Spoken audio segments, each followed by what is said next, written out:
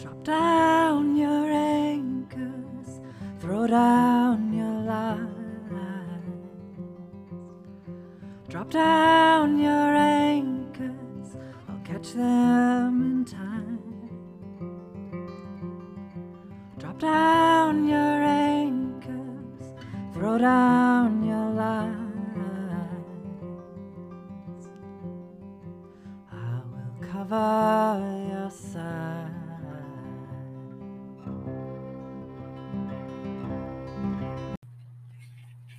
Hello and welcome to the Stay Anchored podcast. I'm your host, Amy Bindis.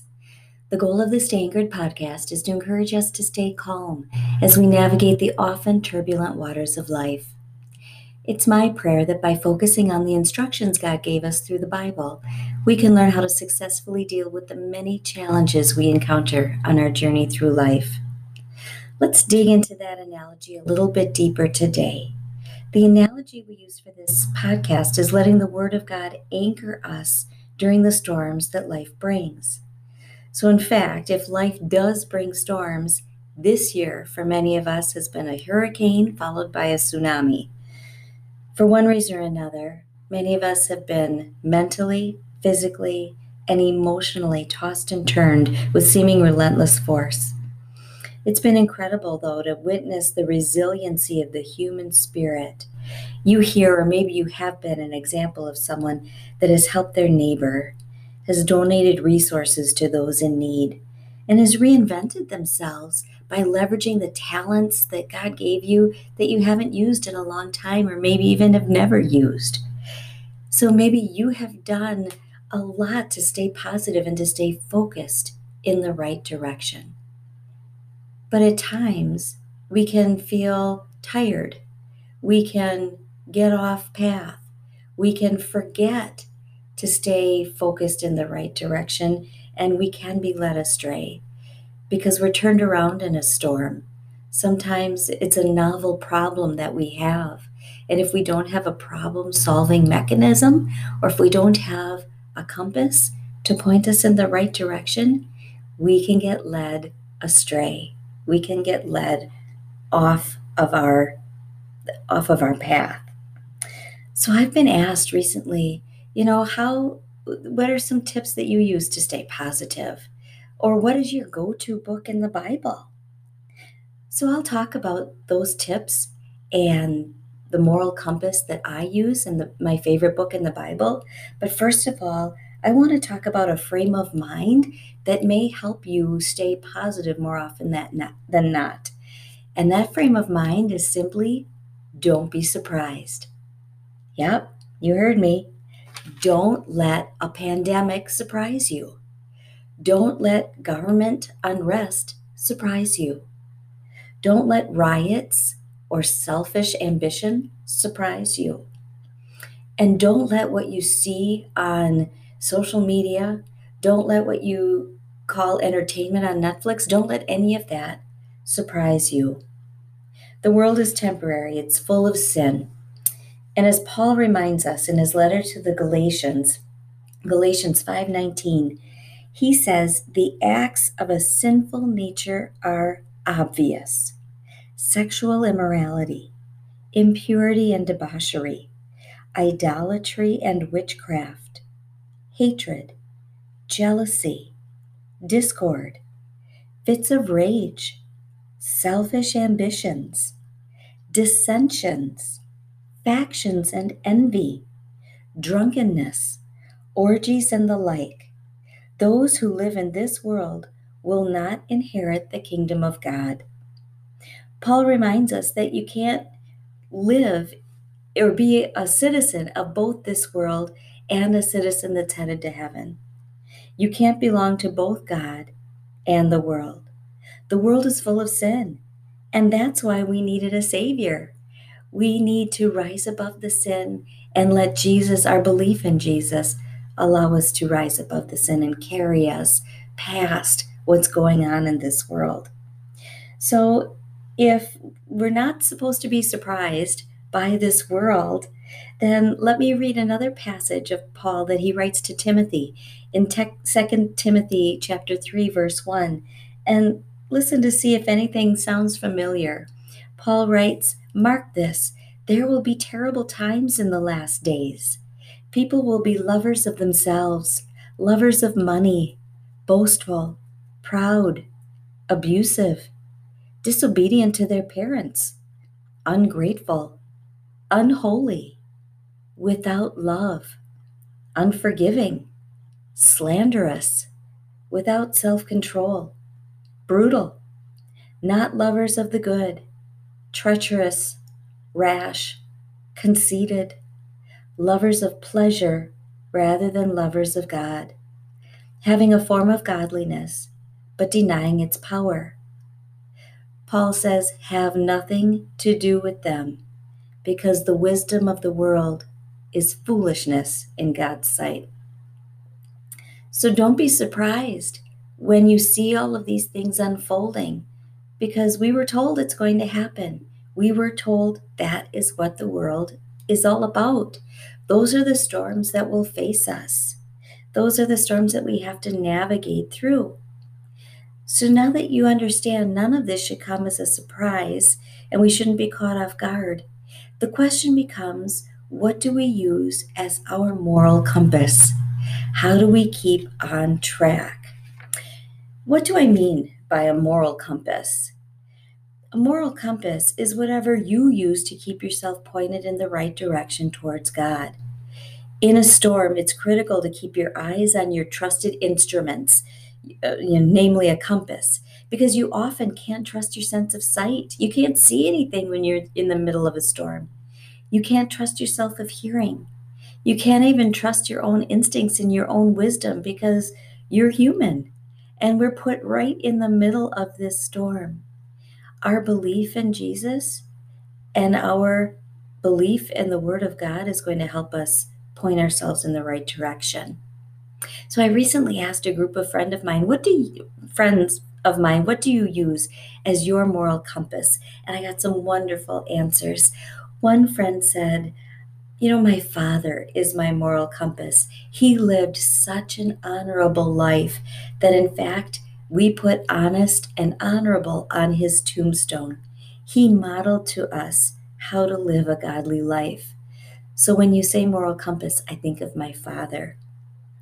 Another friend said, my conscience is my moral compass because I think, in days or months or years to come, I don't want to regret a decision I've made. I don't want to regret something that I've done. So I think about my conscience and I think about right and wrong and doing the hard things. And then I think that I don't want to live with regret.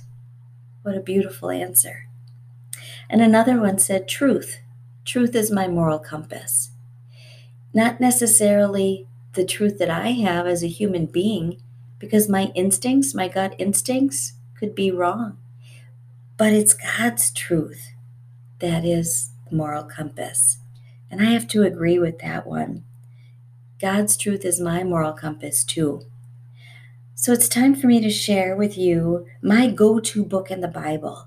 Now, of course, the Bible is my moral compass, and that's a big compass. But when I'm truly tossed and turned and not knowing which way is which, I go to my favorite book in the Bible, and that's the book of Hebrews.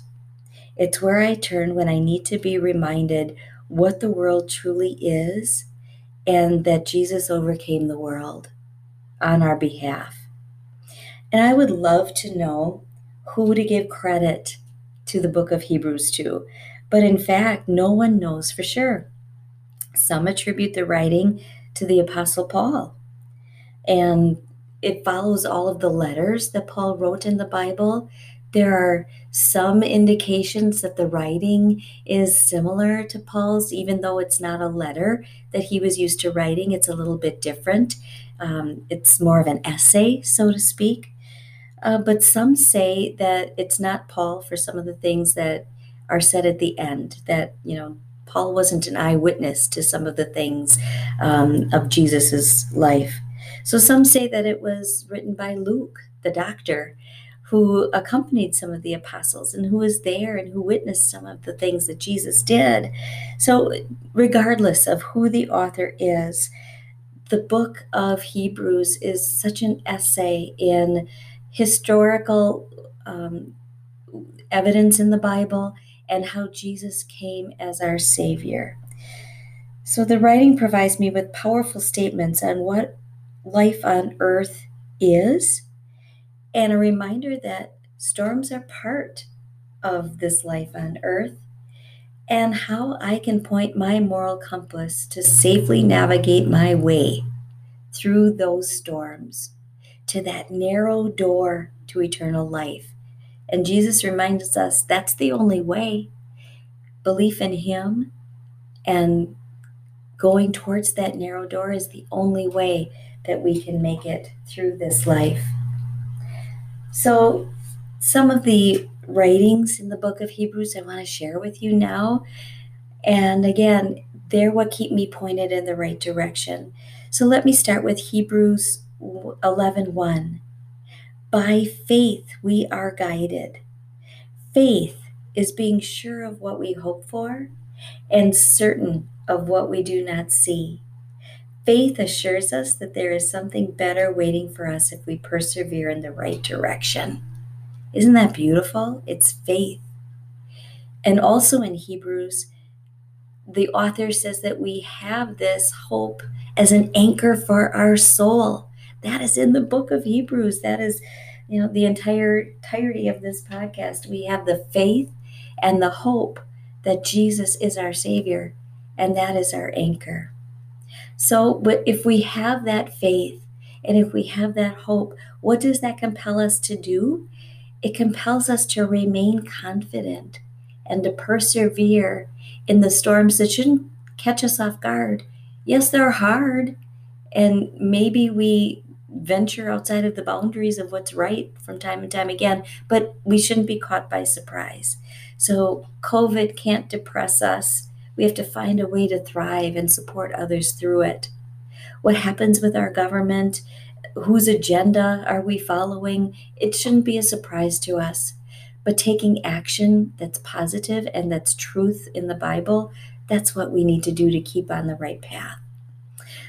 Lifestyles that other people engage in or entertainment that we're now seeing as what we're reading or what we're watching or what we're listening to, again, shouldn't take us by surprise, but we need to step away if they're leading us down the wrong path. And we need to keep focused on those things that lead us through that narrow door and not away from us. If we're led away, if we're led astray, it's going to happen. But you know what? If we're led astray, we're making some wrong choices, we might be disciplined. And that's again in the book of Hebrews. We are going to face hardship, but if we make some of the wrong choices, we might be disciplined.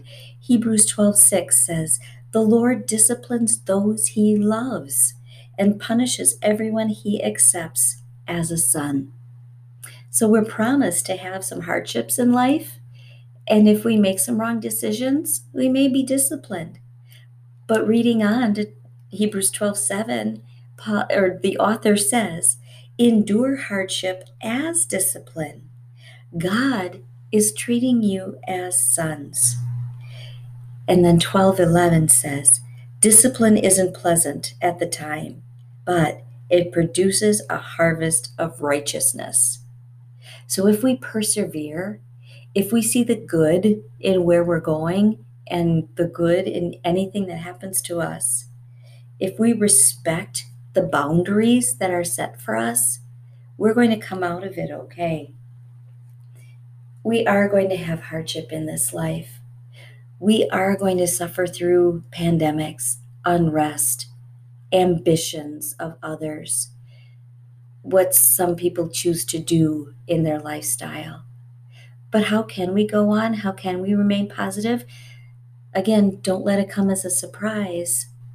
And then finally, the verse I'm going to share for you is Hebrews 13:1. "Keep on loving each other as brothers." We are to go on. We are to persevere. And we are to go on loving each other and being that light for each other. So what is your moral compass? How are you sharing your moral compass with others? How are you an example of going in the right direction? Let's close our time together in prayer. Dear Lord, thank you for providing us with direction. Thank you for letting us know that these storms that we face shouldn't come as a surprise. And thank you for being there for us. We have faith in you, we rely on you, and we appreciate that you are there no matter what storm we face. In Jesus' name we pray. Amen.